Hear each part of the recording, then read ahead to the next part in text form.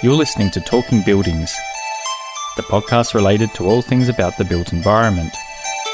Here is your host, Paul Angus. Today, on Talking Buildings, we're in the heart of Sydney, which needs no introduction to our global listeners. You're in for a real treat today, as we have a very special guest joining us. I'm really pleased that Matt Bourne, the incoming CEO of Roberts Co., as of the 1st of February 2023, is joining us in conversation. Welcome to Talking Buildings, Matt. Thanks, Paul. Pleasure to be here. Since 2018, Matt successfully led the New South Wales and ACT building team at John Holland as the general manager. Matt's tenure saw John Holland re-establish itself as a leading builder in New South Wales, including the successful delivery of several major projects such as the recent Sydney Football Stadium redevelopment, the Allianz Stadium. Prior to John Holland, Matt enjoyed a 24-year career at A.W. Edwards Property Limited, where he learned his trade developing from undergraduate site cadet to an associate director. A relationship-driven leader, Matt is passionate about the future of construction, specifically diversity, wellness, technology, and ensuring the growth of all those around him. A warm welcome to the hot seat, Matt, and thank you for taking part today. Thanks, Paul. It's great to be in the hot seat. And you actually have me on my first official engagement at the conclusion of gardening leave from my previous role. So there we go. It's great to be here. An exclusive. Love it. Okay, so thank you very much for joining us today on this session, Matt. You really have climbed the ladder of success within the construction industry, starting as a cadet. Similarly, I began my career as an apprentice, which I have my dad to thank for. I can still recall his pearly words of wisdom when I left school, "Get a trade, son," and how right he was, because it propelled my career to where I am today. I'm interested to know what and who was instrumental in you becoming a cadet with A.W. Edwards. From a young age, when I was a younger boy, I've always wanted to work. And I remember when I was about probably 10 or 11 and I was hassling my mum to go get a part-time job. And she turned around and said, "No, you need to be 13, you need to be 14, you need to be a little bit older. You could work a little bit younger back in those days." So they held me back a little bit, but I eventually convinced them to get some part-time work, and I'd work part-time doing a bit of labouring for some builders that my mother used to work for. Sell confectionery door-to-door for some charities and things like that. And that turned into a KFC delivery driver of all things, well before Uber's time. KFC? So KFC delivery driver, believe it or not. Finger looking good. That's right. But, like most kids at that age, when you're 17 or 18, I really didn't know what I wanted to do. I was good at maths. I was good at economics. I liked being practical with things. I didn't really know where to go or what to do. And I actually applied for the police force, believe it or not. Did you really? Yeah. So interesting story. Didn't have my HSC yet. And the response was basically, you need to finish and then come back and reapply again. So while that was sort of going through, I was pretty keen to join the police force. And I went to a careers fair one day and I was walking around with my mates and being sort of 17 or 18-year-old at the end of the day, and we're mucking around a little bit. And I saw this one gentleman sitting in the corner and no one came and spoke to him all day. And I thought, right, this fella's been at this stall all day. No one's spoken to him. I'm going to go speak to him. And you were that aware even at that age as well? I don't know how that happened with a group of mates around, but that's how it rolled that day. And it's down at Wollongong where I grew up. So I went over and spoke to him, and he ended up being a quantity surveyor. Wow. And he sat there and pointed out different things in the building we were in about, well, look at that curve, I could build that more economical, I could make that square, I could do this. And started talking about sort of square meterage and it just seemed to be a practical application of maths and potentially economics to me. So there we go. A month down the track, I changed my university applications to be number one construction economics, actually, up at University of Technology Sydney. All part of this conversation you had was QS. It was QS. So it diverged soon. So wow. And the next 5 were all sort of business or economic degrees and so forth. So that application went in, and I thought, right, and he told me about there was these things called cadetships. And I thought, what are they? And back then, the Yellow Pages was the Bible. So I sat down with my mother, who was a lot of the drive behind what got me going at that age. And I picked out all the builders in the Yellow Pages and wrote them a letter. And so there was 50 builders at that point in time. One of them happened to be A.W. Edwards, that was building the Ngan Tien Su Buddhist temple over the hill of where I lived, just south of Wollongong. So not many people who've driven south of Wollongong. You drove a bit on the F6, about 5 minutes past Wollongong itself, and you'll see the Buddhist temple up on the hill on your left as you drive down towards Dap Dap. So they were building that and I wrote to them, I better pick this builder up. And they're on the Yellow Pages as well. That's great. And ended up in Sydney a couple of weeks later, catching a train up and not knowing where I was going. Bought my first tie. It was a Yogi Bear tie. I still got it. You wore a Yogi Bear tie to your interview. So, I do. That's right. I still kept it. So I've still got it there at home. Yeah. And went to the interview, and the first thing the gentleman said, what's his construction economics? We do construction management. I said, okay. Yeah, I didn't know the difference. And he said, we don't do that. He said, we're builders, we do construction management. This is what you do. And I went, okay, I'll change. And so he said, well, if you change, then we need someone down at the temple. Then we'll get yourself a gig down there and see how we go. So I changed, not knowing anything what I was getting into. Got the job, started on site down there. And that was the beginning of my career at Edwards. Wow. And that happened to be the last year they advertised in the Yellow Pages. Was it? As well. A company that's been around since 1924 or 1921, if I get that right. I've been there for a little while, but long time family company. I didn't realise, had no idea at the time how lucky I was to fall into that role. And that was my first year as a cadet and did the course 6 years part-time at UTS. And the temple finished a few months after starting. They said, right, well, you either move to Sydney or you've got no job. So, okay. So packed up our bags and went to Sydney and lived in student residence for a year or two. And that started off the Sydney life. Gosh. So there we go. And what could it have been? So sliding door moment. What if you became a police officer? Are you any regrets on that, or are you happy with your career? To be honest, when you're that age, you really don't know what you're getting into. I mean, I think very rarely you know what you're getting into or where it's going to go. And that's, when you get to advise young people, don't worry, it's fine. No one knows what they're doing at that age, and probably even a bit older. Not many people know what they're doing. So, so I think, a bit of a sliding doors moment. Who knows where it could have gone either way. Wow. But that's it. I was not expecting you to say that. I love it. Fair story. Yeah. And I love that you still got the Yogi Bear tie. Yeah, that's right. So from your experiences with A.W. Edwards and as the General Manager of New South Wales and ACT at John Holland, clearly being passionate and enthusiastic about construction, communities, business leadership and the design and delivery team has certainly played a pivotal role in nurturing who you are today. Can you elaborate what was your driving force to our younger listeners?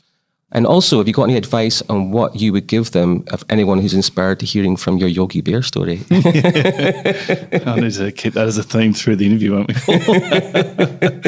So look, I think you really need to enjoy what you do, and if you don't enjoy what you do, you're not going to get longevity in what you're doing. And but it takes time to figure that out. It really does. You really need to be a fair way into your career, I think, to really.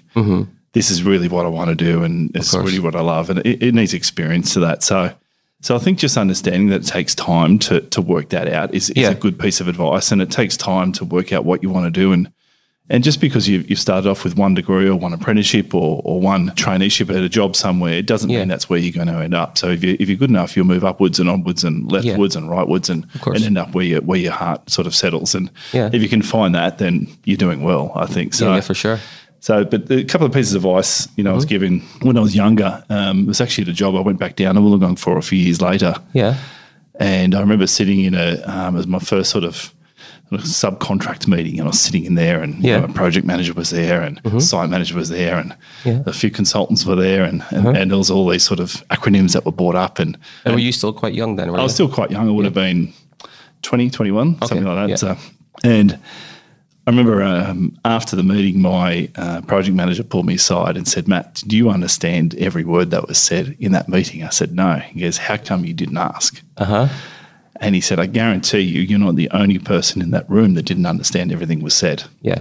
And I said, "Right, okay." And so that stuck with me. And I remember sort of being in other meetings since then where something was mentioned. I said, "Excuse me, can you explain that to me?" And then more often than not, when I've said that, 2 or 3 other people said, "Yeah, I didn't quite understand that either." And you'd be surprised, it still happens today. Yeah. But that gave me a great deal of comfort to sort of deal with things through meetings and getting into new markets and so forth, like the data center market or a health market, or whether there's acronyms galore, transport, everything, so it's like a foreign language. But once you get in there and sort of understand it, it becomes normal business. Yeah. And I remember my first data center meeting with a project years and years ago. And it was just that you could nearly have a whole conversation without saying a word. And I thought, right, okay, I don't understand that, but I understand what it's doing. And I just asked the questions, and I was a director at that stage. Yeah. I still didn't understand it. Doesn't mean you don't know. It just means you need to understand, and you need to sort of understand what the conversation is. Of course, So that sort of that piece of advice, but never being scared to ask, was fantastic. So I think secondly is just learning about, further what I was saying at the start, what you're passionate about and what drives you. And that changes your career as you move on. It would have been 20 years into my career, I went back and undertook another degree, not building, which was an executive MBA at Sydney University. Yeah. And we travelled around the world for 2.5 years, studying and doing startups and all sorts of things. Yeah, it was one of the best things I've done in my career. And still very close with the people that we did it with. And it was no one else from construction. So it was different industries. You were getting outside influences. And so being open to things like that, being open to doing something new, being thrown in the deep end, making sure you are scared, because if you're not scared, you're not really pushing yourself. And I think just understanding that's normal and that's what you should be doing. So if you realise you're too comfortable, then you're too comfortable. And if you've got the drive, you'll keep going. So, got you. So you mean like pushing yourself outside of your circle or outside your boundaries? Is that what you're saying? Yeah, that's right. Yeah. So always looking for the next step, and you don't need to know everything. Like I was saying, you need to know everything that's said in the meeting. You don't need to be the smartest person in the room. You need to understand that and just work your way through it, and that's normal. If you're scared or nervous, that's good, because it means something to you. Yeah, and it's important. Yeah. So I think that's making sure you're in that place as often as possible is another good piece of advice. Yeah. Lovely. Just on a side note, so have you got did you have a mentor when you were at AW Edwards? I mean, because you went from a cadet all the way up to being an associate director. So what happened in between? Or was it always, did you have the drive and passion that was your dream to become a director? Or did you not know what you were doing and where you were going and in which direction, so to speak? I always had the drive to get somewhere, and I backed myself that one day I'd be in a certain position. I was very fortunate at the time I was with Edwards. It's a family company, a great history, great product, great people, there for a long time. And there's a reason for that. People stay at a company for a long time. So the career path I had through that was very closely nurtured. I started just after the 91, 92, 93 sort of recession. I came on the tail end of that. So I was the first cadet employed, I think, for 2 or 3 years. And that's the best thing that ever happened to me. So I came into the industry at a time that you're really grateful for your job. For sure, yeah. You weren't jumping to be a project manager tomorrow or in year 2 or year 3, as I'm sure we'll talk about soon, and about where the market is at the moment. But you're really grateful, and you took time to learn things. And I was just, with the site managers and the foreman and everyone there, it was the teachings that I was given, I still hold very dear to me today. Yeah. That's grand. So in my career, I've been involved in some notable projects that I've been very proud of to be involved with. Most recently, I was involved with 5 at 5 Parramatta Square over in Western Sydney. But probably the standout project for me was Liverpool One. It's also known as Paradise Street Development. It's in Liverpool over in the UK. And for me, that was a game changer because it reinvigorated the city centre and included the construction of over 30 individual buildings, new shops, hotels, housing, leisure, everything you can think of. So my question to you is, which projects or project are you most proud of and why? Yeah, look, I'm obviously proud of everything you're involved with is the right first answer. But correct. Look, I think I've been involved in a lot of Stadia work over the years, which I'll sort of lead on to. And so I think that journey through Stadia is something I'm very proud of, and how that eventuated and sort of where it culminated only a few months ago. Some of the first projects I worked on were sort of in the Stadia world, Victor Trumpistan at the Sydney Cricket Ground. And following that, we put a bid in at Edwards, what was called back then Spotless Stadium, which is now, I think, Giant Stadium, which is over at Western Sydney in Homebush there. And that particular bid and project was a very tight project, very, very, very tight margin. But we were coming in as the underdog, and the whole sort of bid strategy and how we position ourselves as something was really my first time. I had the really 2 hands on the wheel, and okay, this is what we're going to do. This is how we're going to do it. And we'll try to knock off Watpac at the time. We'd built the last couple of stadiums and quite close to the AFL. And so we developed a strategy, and we executed that strategy quite well and delivered it well.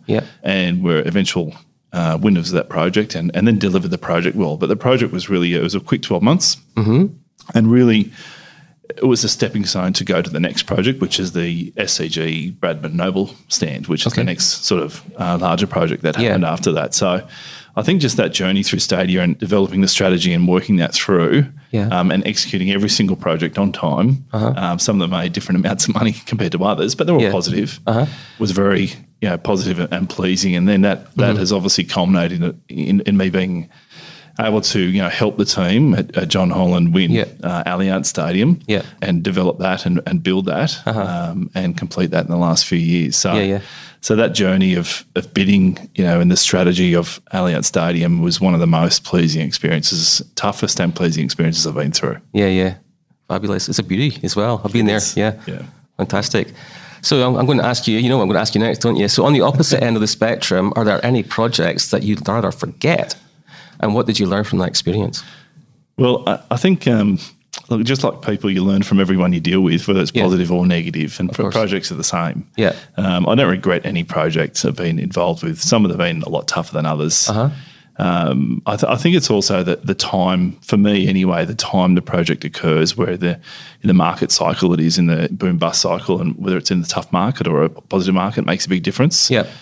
My first sort of foray into a really tough market was post-Olympics, because I missed the 93 sort of recession. I was on the tail end of that, and it was just slowly starting to come out, and working on a project in the city at time, and it was a refurb project. It was very, very tough client. I was sort of 2IC under the PM at the time, but we worked hard. We got through it. We ended up picking up the fit out and sort of turning the project around a little bit after that. But I still recall the battles back in the day with there was no project managers back then. The architect was the project manager. The client was the client. But it was tough all around. Very tough.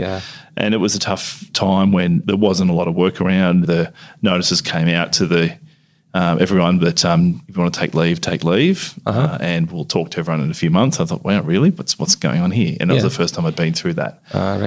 Very fortunate to be at a family company that just looked after everyone, whereas some other companies were laying people off left, right and centre. So that was probably a more of a tough time, and that projects just get attached to that. And that's also the .com bust. One interesting story on that project, we were doing the fit out.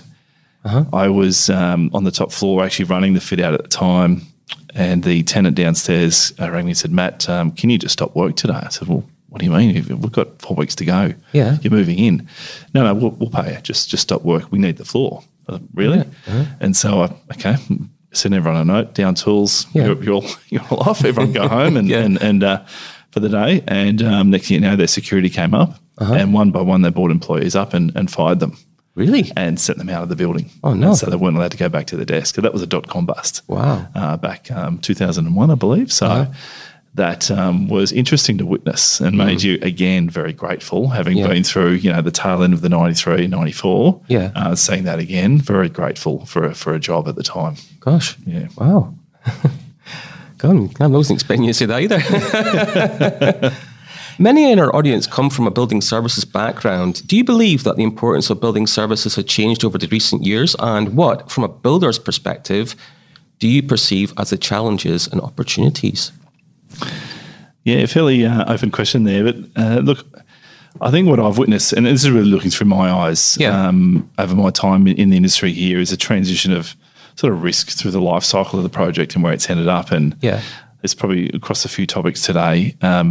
But look, back when I started, there was not many D&Cs. There's mainly sort of construct onlys. And side note, I think my first tender I worked on, we had a guaranteed bill of quantities. I've still kept that guaranteed bill of quantities. A couple of little milestones I've got locked up at home that need to be looked after. But so that sort of level of, I say this the right way, documentation and so forth really just doesn't exist, because it's not how we produce things anymore. So, So I think the level of skill sort of required to complete a contract is sort of dynamically changed over the years, where it's still what's required up front is there, but also what's required down the supply chain is increased, especially in the reliance on subcontractors and their relevant skill level has increased probably unproportionally, as to where we are today, in my personal opinion. So I think the challenges and opportunities going forward is really and that comes back to skill-based training and risk profiles, type of contracts we look at, how they're procured.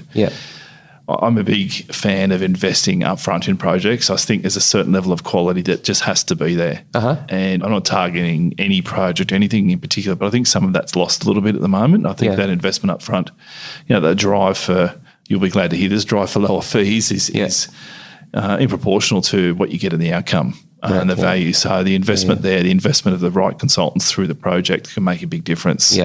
I was taught to walk in a room and look up, and I still look up today at ceilings, and it's right. You can tell how good a building is by how well the services are set out. I can tell that every single time. I still do it. My wife looks at me, "What are you doing?" I said, "I'm just looking for the lights," and I still do it. And you can see, okay, well, that's too close to a light fitting. That sprinkler head, that should be moved there. Okay, that's probably to standard, but hasn't been aesthetically set out properly. So I think that's one of my little checks of how well a whole building is constructed, because if that level of detail has gone into that, you can see what else is there. So I think to bring a little, from my sense, a bit of that back, and also then to help train call it the undergrads and grads in the building degrees coming through, that's what's important. That's what you need to do as well. Of course. So I'll be looking to continue the push through in years to come. I often think, so I'm involved in CIBSE and a few different organisations, but I do believe that when the grads come out of university, that they should go and do like 6 months or a year or something on the tools to get a better practical experience. Not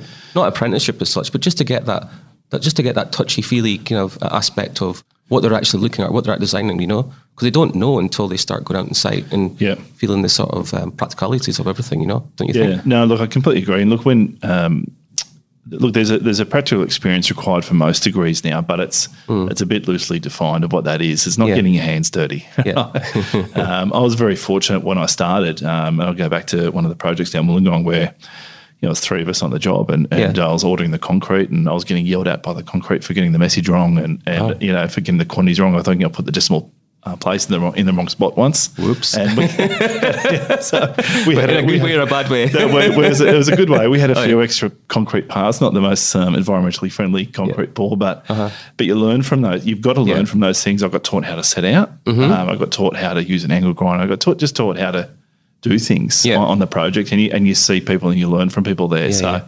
Before I started, that was actually part of the training. So it was a year. You had a year or two as your cadetship, as you were an apprentice for a year or two. That's what you did.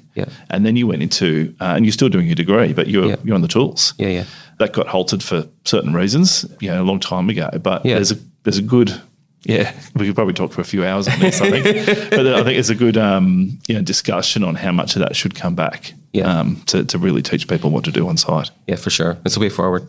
CIBSE recently published TM65, which is dealing with embodied carbon in building services. And our members are grappling with the full building electrification and elimination of fossil fuels in buildings. Sustainability is an ever-evolving issue for our industry. What do you consider to be the big and emerging sustainability issues and challenges, and how do you see Roberts Co responding? Look, I haven't walked in the door with Roberts Co just yet. Roberts Co is looking to be sustainable in everything they do, including people, and they're working through it, as with the health and wellbeing at the moment. But as far as sustainability, but once I get through the front doors, I'll be looking to lead like a strong culture of sustainability. It's very close to my heart. I've just recently gone off grid at my home completely. Oh, really? I'm just about there. So we've got. Actually just got my battery commissioned yesterday, believe it or not. So I can open my app up and see what my percentage is and everything like that. So off-grid for sewer, off-grid for water, off-grid for power now. I just need to optimise that and get that the battery size correct. Got my EV ordered, should be due in with 10,000 others that are coming in the country early next year. So wonderful. So and the LPG is just for the stove. So so looking to sort of further economise that. I think the internet's a hard line, so I need to speak to Elon Musk about getting the satellite. But once we do that, we'll be completely off grid. But it doesn't feel like off grid. So we had some people around my house last weekend, and they said, "Oh, you're all thinking it was going to be some little sort of country shack or something with pedal power or something." I said, "No, this is a nice big family home, and you don't realise it." So so it can be done if someone like me can do it with 3 boys and a dog and 1 hectare. You can go off grid. So it's really close to my heart. So that's one of the opportunities at Roberts Co that awaits me to further develop that. I know it's a lot of passion, high level of passion for a lot of our staff, a lot of our clients and consultants, but it's what we want to do. It's where we need to go and absolutely we're looking to drive that going forward. That's fabulous. You're leading by example, aren't you? And by doing that, you'll be able to talk about that at meetings and move forward with consultants because you know what you're talking about. Absolutely. Yeah. So learning a lot about the solar especially and so forth. So, but I was just hoping my car turns up before I start. I think it won't. So I'll need to catch the train or the bus, I think, to make sure I live the life. Yeah. And what was the driver to convert to going off the grid? Yeah, interesting question. Look, I think it's probably I've just bought a property. We've just moved. It's only an hour outside of the city. It's not far. If you're living in London or something, that'd be normal. It'd be close to the city. Yeah. So absolutely no problem. I think the last 2 years is probably affected everyone a little bit differently. Yeah. It affected me a lot the last 2 years. Yeah. And I think just looking at things a little bit differently, especially the involvement I had overseas with the EMBA through Sydney University and some clean energy startups and so forth, it really sparked an interest in me about there's so many of these around, but they're really not getting anywhere, what's going on. And it really surprises you what is out there. So really looking to do my bit, show my kids that we're doing our bit and they can also do their bit. So I really be looking to sort of integrate that into the business and to start, whether we start in a sector or start on a project or start in some operations and really developing a true carbon neutral strategy for Roberts Co. Yeah, fabulous. So Matt, I know that you're a keen advocate for diversity, wellness and continuing the Roberts Co push for the 5-day working week in the construction industry. Let's focus a little on mental health in the construction industry and your involvement, support and fundraising with Beyond Blue. Sure. Another topic that's extremely close to my heart, especially probably most people from the last 2 years with what everyone's been through. Look, I've had a lot of people close to me suffer incredibly through diversity, through wellness issues, overworked, and that's affected them and their families immensely. And if you look at the industry now, the female representation number on average is around 12.5%, which is the same as it was 35 years ago. It hasn't changed. A lot of people, companies doing great work and moving forward, and which is fantastic, but it still really hasn't shifted the dial. Presenteeism, we suffer from having to be in the office, and I'm a culprit of that myself. And I've got a rule that if I'm sitting there and realise I haven't been productive for half an hour, it's time to go home.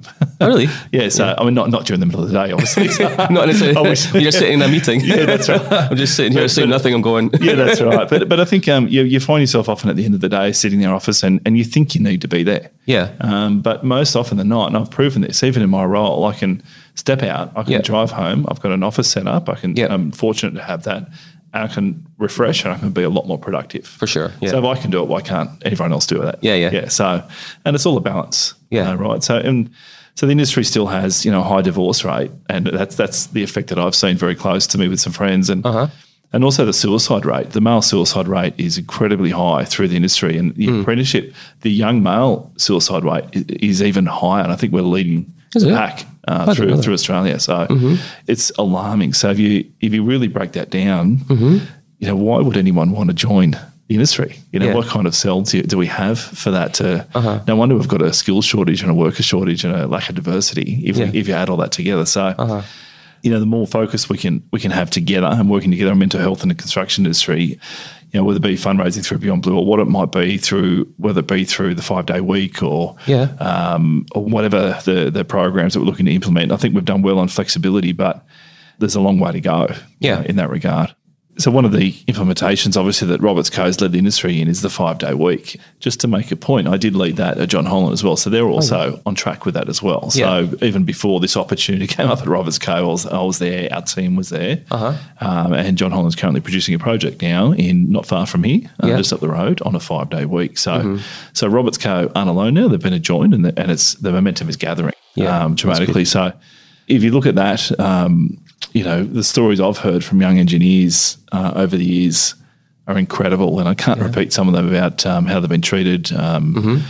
Really, why would they still work in this industry and with that sort of battle and how they've been treated with the hours they've worked and so forth. So, so I think the 5-day is a good stake in the ground to push forward, to open the industry up, to increase the level of participation. A 5-day program shouldn't take longer than expectations. A lot of people say it's going to take longer. You've got a concrete pour, you can't do it one day. You need to then lose a few days and so forth. So I still think there's a bit of ground to go to get that right. But if you really look at the right benchmark with a 5-day week, it should take you less than a 6 or 6.5 day program. You look at the hours you work and so forth. It should, if you're efficient, I believe it should actually take no longer than a 6-day program. Yeah. So why can't we look at that? Why can't we become more efficient in planning? Why can't we become more? I'm sure there's some easy wins on procurement, design, procurement, lettings, quality issues to get more efficient to make that work. Yeah. So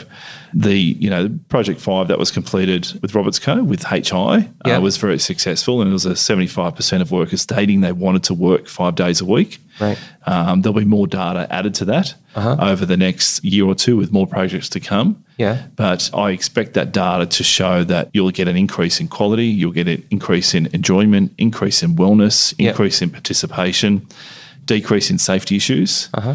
So once we gather that and get more on board, it'll be an exciting time going forward. And it's not just New South Wales looking at the 5-day week. It's being talked about in other states at the moment as well. Excellent. But I think that push there to make a weekend for every worker is incredible push that's been led by Alison and the team at Roberts Co.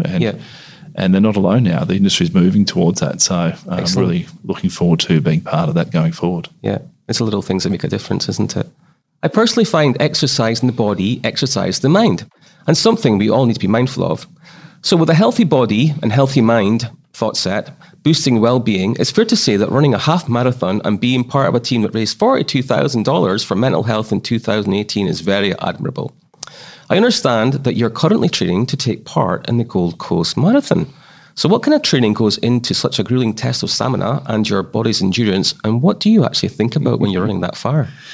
Yeah, I think you've been speaking to people to get that insight.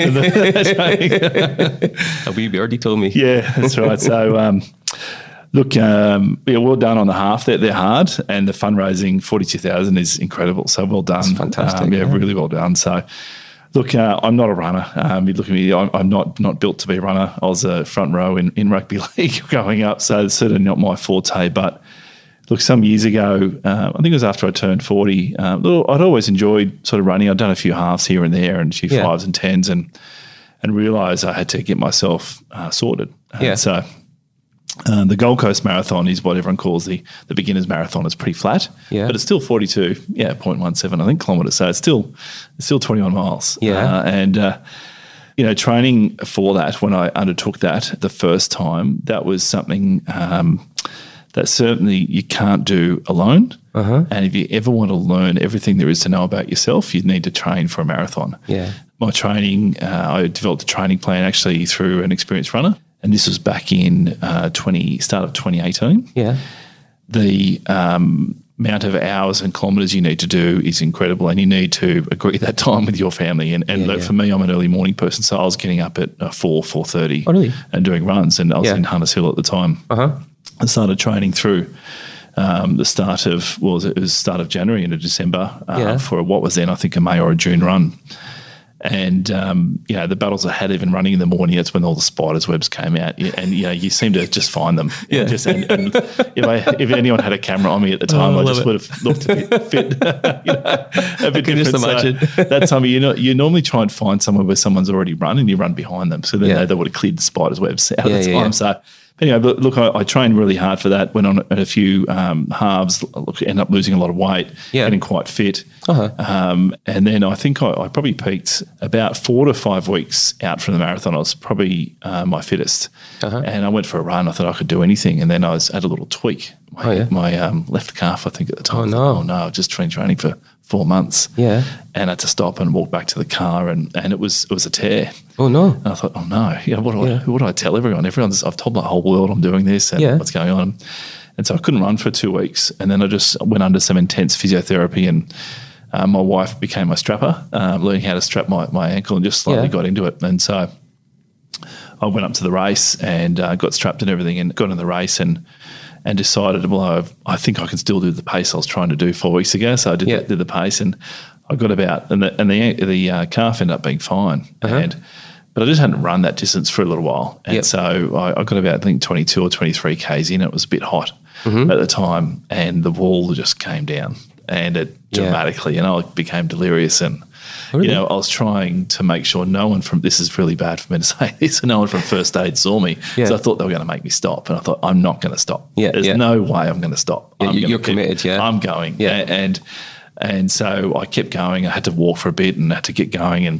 And the crowd at the time was amazing. They saw me, and some people came over and gave me some snakes. Some people came over and gave me some other lollies. And it just got sort of slowly going again. And the thing about the Gold Coast Marathon, you get to where the finish line is, but you still got 10 kilometres to go. You've got to go up and around another loop. So you can see the finish line, but you've got to go all the way past it. And past it up north, So I remember going past the finish line and seeing the people I was running with finishing. I thought, right, that's not a good sign, but I'm still here. I'm still going. Yeah. And so I was getting a pace back and going again. And that was probably the hardest 10Ks I've ever done. And you just want to stop every second. You thought, what am I doing? What am I doing? But the people inside kept me going. And then I remember coming in, this true story, coming into the finish line. And I just looked up at the stands and I just somehow picked out my wife and boys at the time. And I saw them and they looked at me and this burst of energy just came. I don't know where it came from. It just came out of nowhere, and I looked like I was really a strong finisher. You were sprinting down the end, and came in and finished the run. Yeah. And couldn't walk for a few days after that. But that feeling now, I hold that. And that's what I think about now when I run. Yeah. So I've just started. So in the last couple of weeks, training again. Okay. Not long, just getting some 6-7K, just starting to get a little bit more in. And And I'm not going to start too early, but I'll start training proper probably early February. And I'm training for another run that's on 1st of February at the moment. Okay. And we're about to go to the UK, so I'm going to be doing that overseas in the nice cold. Be very cold. Very cold. Yes. Yeah. So what that teaches you is you can't do it alone. Mm-hmm. You need a good strategy and you need to implement that strategy. So that's where most failures of strategy is the implementation, not the strategy itself, is you don't implement it the right way. So you need to be agile when things pop up and adapt. So those are so relevant to what we do and what I'm about to undertake at Roberts Co. Of course. So that was something I'll never forget. I'm looking to do that again. So look out, everyone at Roberts. I do like getting everyone in fun runs and doing and raising money for Beyond Blue and the like. So we'll be doing a few of those. Everyone listening, awesome. And joining yourselves, Paul. So they're fun things to do, right? You can do 5, 10s and sometimes do halves, and they're just really good things to do. And there's more for your mental well-being. That's really why you're doing it. Yeah. Fantastic. So fundraising is clearly in your blood. So I'm aware that of Roberts Co. continuing support of the Property Industry Foundation, which is also close to my heart. I'm aware that Roberts Co. are currently building the 19-bed Haven House on South Dowling Street. How important is giving back to you and why? Yes, look, as you probably heard, it's a real key part of who I am. Yeah, so Roberts Co. committed to the Haven House, South Dowling, and there's 19 beds for homeless youth with the Property Industry Foundation, and it's a lot of skills and so forth, the time and skills that they've donated to get that across the line, which is incredible. It's fantastic, and I'm really looking forward to getting a part of that when I start. So it's a really positive thing to do, and I think what's really important to me is sort of not what we've built. Yes, obviously quality and everything's very important, but how we build and how we've left the place that we've entered after we've left. Have we improved the lives? Mm-hmm. Have we made it a better place? So not what we've built, but how we've built is incredibly important to me. So how often, what industries get the chance to make an impact like that in whether it be through PIF or through somewhere else or through a different socioeconomic area you might be building in or working in. Mm-hmm. There's so much that we can do, and I actually think a positive social impact is a clear social responsibility for us builders and the leading companies around. Like, it's something that we have the obligation to do. Mm-hmm. And so I therefore see that as my obligation to lead that. So it's really important to me, and I know it's incredibly important to everyone involved. Yeah, without a doubt.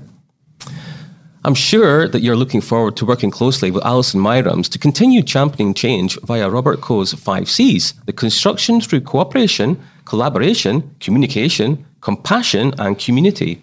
You certainly do have very, very, very big boots to fill there. I'm also keen to hear about what's inspired you to join Roberts Co. and the key challenges that lay ahead. Sure. Big question. Look, I think Alison's not going anywhere. She'll remain executive chair. And so, we're quite proud in calling ourselves the Dream Team. our cultures align perfectly. They fit like a glove. Yeah. So hopefully you can see that with what I've talked about now with the 5 C's. Everything I believe in, everything I like to do is what Roberts Co stand for and believe in. So I think the fit's perfect, and that had to be, before anything else, that's what it had to be based on. Yeah. So without that, then it wouldn't last. So that's there, which is fantastic. Yeah.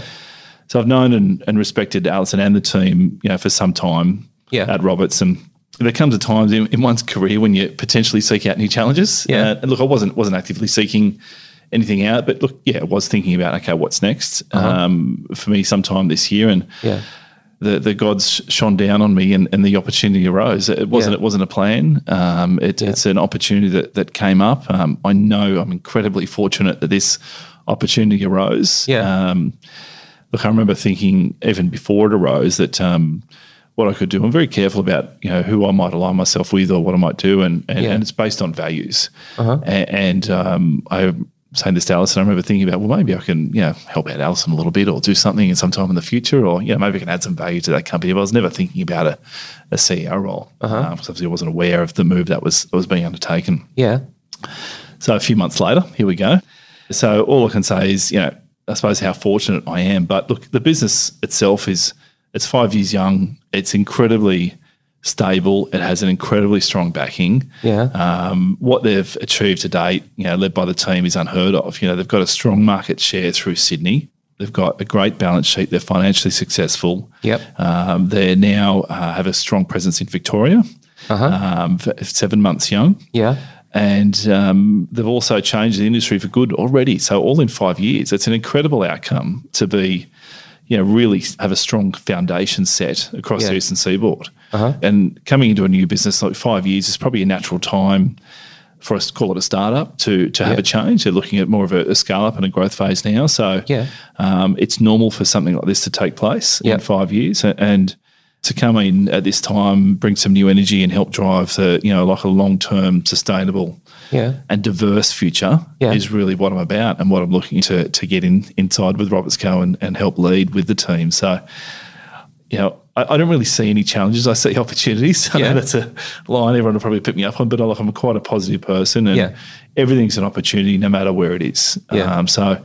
Opportunity to, further integrate the Victorian business. Only 7 months young, as I was saying. There's some exceptional talent down there. They're doing some exceptional projects and some great innovation. I'm really keen to get inside and have a good look at and expand on that. So grow our staff and their careers, which is important to me, which is really a measure of success as to how I go, as to how everyone grows around me. Add value in the marketplace and continue the push for change. So to be able to come into a company in the market that we're in that level of market, and remain critically as what I call agile. And to be able to be agile. I mean, I am now the red tape, so I can't complain about things above me. I can't complain about, well, I can't do that because of this or whatever. It's really, I've got a really good chance to help lead that and drive that and ensure we're adaptable, we're agile, and we continue to push for change throughout the industry. Yeah.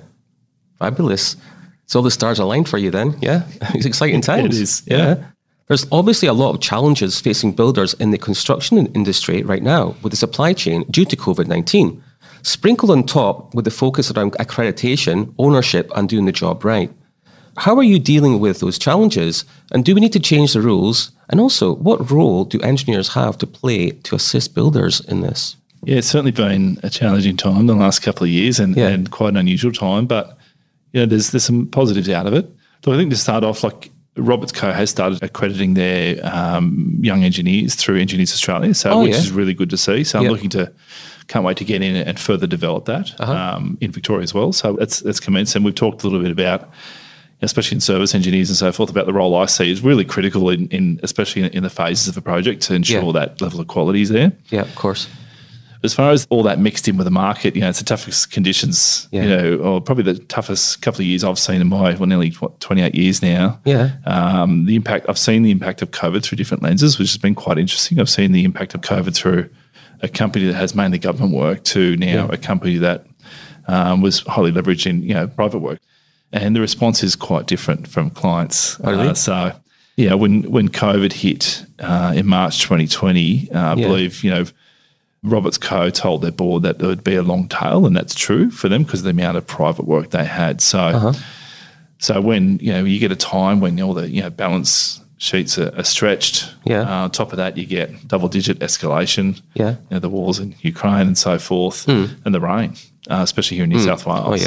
Unbelievable. I mean, I remember having some speeches in April, May this year, and we'd lost 40% of time just in that period. And I think now the lost productivity so far this year is something like 55%. It's incredible. So had Woodall allowed for that, no one would be in business. But somehow everyone's still going. And so I think that's been a massive challenge. And you've also got the shortage of skills and labour going on, which is the push of the young staff for higher wages and positions, which is challenging. So all that mixed together is a sort of recipe that has sent some builders down and some people down. So I think all of us, we are definitely hoping there's no more of that. It's not good for anyone. It doesn't matter who it is or what it is. We all need to support each other, make sure everyone gets through this. It is disappointing that some of the private clients have not been sympathetic to some builders. Saying we signed the contract and that's it. And look, the government, my experience has been generally positive. A lot of departments I've dealt with in New South Wales have been excellent. A different level of response with some of them, but had been excellent. So where I was, we were quite fortunate we could negotiate our way through it. And that's where relationships come into it as well. If you have the strong relations, I believe you can get through most things. So it's a challenging time. At Roberts, we're careful who we work for. I'm normally careful anyway, but look, we're careful who we work for. We're not in the business to do 100 projects at once. We're in the business to do the right projects for the right people. Of course. To get the right outcome, to make sure we're value-centric for what we need to do. So dealing with those going forward, it's a whole raft of things there. I'm really looking for transparency with clients, greater, closer relations with clients.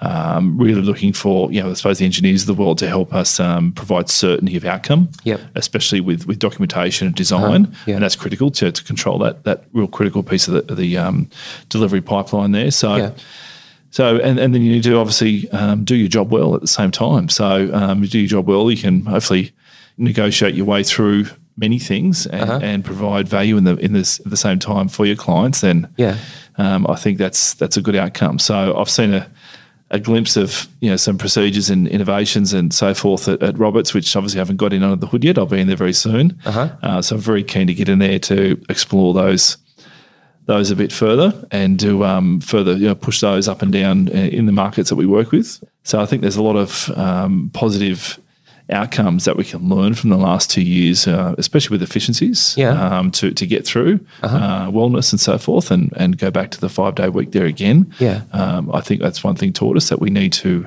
be careful and really look after our people's supply chain. Otherwise, we will have no one left to build for us. So watch this space. See what happens in 12 months' time. With all the challenges in the building industry, are you comfortable with the general skill levels, and do you think we are missing any skills? And if so, how do we address this issue? Yeah, look, I've been saying probably for some time in my previous roles that I think the skill level, in my opinion, is not where it has been. And that's across the board. And it's very hard to put your finger on that. And I remember I've had some talks even with some sort of government representatives and so forth at the time, and they just looked at me with funny looks. And what do you mean the skill level's not there? Or what do you mean that's not there? Isn't it it's just an apprenticeship issue, isn't it? No, it's bigger than that. So in my opinion, the industry's changed. Obviously over time, but our teachings and like the people supply chain simply hasn't kept up with that change, hasn't adapted quickly enough, and COVID has probably exacerbated the skills gap, in my opinion, for that by the shortage of people there. So, I mean, I talk a lot about how we build, but we need to maintain the focus on the quality of what we build, and I've talked a bit about that through our conversation today. So the skills gap in young undergrads and grads, I think, like in standards and quality detailing, is not where it used to be. And I say this from personal experience, right? I was taught to, my site manager would say, Matt, go in there and you do the set out of the services always come back to services, and not because the interview, but it's how it's taught, is to go back and... What's your experience? You set that out in the reflective ceiling. You had a set ceiling, you just set that out and give it to the sprinkler fitter, give it to the light fitter and mechanical subcontractor and get everything sorted and make sure the architect's happy with it and engineers are happy with it and everyone signs it off and so forth. And And so that's how we're taught. We're taught to do, hob details, waterproof details and everything. And I think I've just seen that lapse in a lot of areas, and especially, and it has been in some documentation areas, but it's also been because programs have been pushed. I think that's a big part of it, getting a clear program that can be delivered upon, that gives you time to do things properly is incredibly important. And that's from right day one. So I think the quality side and the skills gap, and you go right back to concept of the project. That's where it needs to start. And that's where you need to invest in. So you go back to, I suppose if you then even look at the people supply chain, there's been, no shortage of conversation there. The Infrastructure Australia released a report saying, I think by next year we'll be 105,000 people short. So, saying that we need to bring more people in. But obviously you've heard me before, and you've heard Roberts Coate and Alison talking about the female participation still sitting at 12.5%. I think it's like something like 2% on average on trades. It's disastrous. It needs there's so much opportunity there that we can do to increase that level, that we can have that skill level, have that diversification in our own backyard, invest in that to bring that up, and potentially solve the majority of our own problems by doing that. So it makes just simple business sense that that's what we need to do, apart from being the right thing to do. So, and that's one of the benefits of just going back to the 5-day week, that you can have a career and a family life, and be a mother and be a father at the same time. And so going back a bit, my wife had direct experience on that, the story, and we have come a long way for this, but I was thinking about this on the car on the way in. It was actually only 15 years ago. We had our first child, and she asked for some maternity leave, and I said, no, we don't do that here. Oh, really? No, we don't do that. Just, what are you thinking? Why are you asking that for? And seriously? She came home and I've gone, oh, okay. She wanted to come back to, so, what are we going to do? Okay, well, you need to work, and you need to, no problems. And then, can I come back 3 to 4 days a week? We could only get childcare. It was, one childcare centre one day and one another day, and it was all that sort of logistical drama that everyone goes through at the moment. I still think that seems to happen. And they said, no, we don't do that. You either come back full time or you don't come back. Gosh, really? Yeah, true story. So, anyway, so she's a chartered quantity surveyor, very talented, and now runs her own business and earns more than she ever would working part-time or full-time. So, there you go. So, and she's got the full flexibility of what she wants to do, and as a full, 2 hands on the wheel. So the industry and that company has lost her because of that. So now we've come a long way since then, but that was only 15 years ago, and that really brings it home. That I'm sure there's pockets of that still around, but in saying that, there's the push for the change of making our industry more open to others, I think will dramatically help the skills gap going forward. In response to perceived quality issues, we are seeing a number of states imposing additional regulations on building practitioners. Obviously, our industry can always do better. What roles do you think professional institutions and industry associations must play in the future? Yeah, so look, there's lots of institutions and associations and practitioners out there, but look, I suppose this led me to just think about the role, certification of how that happens in our industry at the moment, and especially the challenges New South Wales has had, and where it's gone to, which I think is for the positive. It's moving forward, and I think a lot of builders unfortunately underestimate what's required in the level of certification, and might I say this, leave it to the cadet in the last month of the project or something like that, when it should be the first thing you think about. It's a dedicated trade and a service and a consultant service itself. But I think the role that the certifiers and other designers can take, I think, can be more active. I'm not saying that's a problem of what they're doing at the moment. Look, as builders, I think we need to pay for that as well. So most often than not, and this happens very recently, as you get to the end of the project and you go through your sign-off and your certification and so forth, and there's issues. There's lots of minor things here and there can be fixed and what have you. But there's some I've seen some clangers of certification issues especially. I thought, well, how on earth do we end up like that when we've got everyone there, we've got all the professionals involved, including us there. How did things like this slip through? It can be fixed, but it costs money. I've seen bathrooms ripped out not to standard. very recently. Really? I've seen lack of skills understanding DDA standards in bathrooms, which is just an essential you should know. Waterproofing standards, balustrade standards, all this, the nuts and bolts of what we should know as builders and as people, I think, can be improved on. It can be dramatically improved on it. And I think,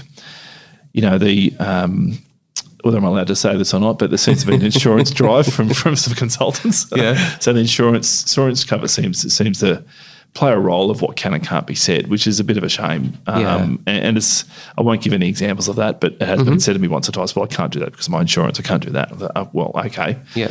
How do we move around this? And that, I haven't heard that before. You know? So there seems to be a drive there, which is a bit of a shame. Yeah.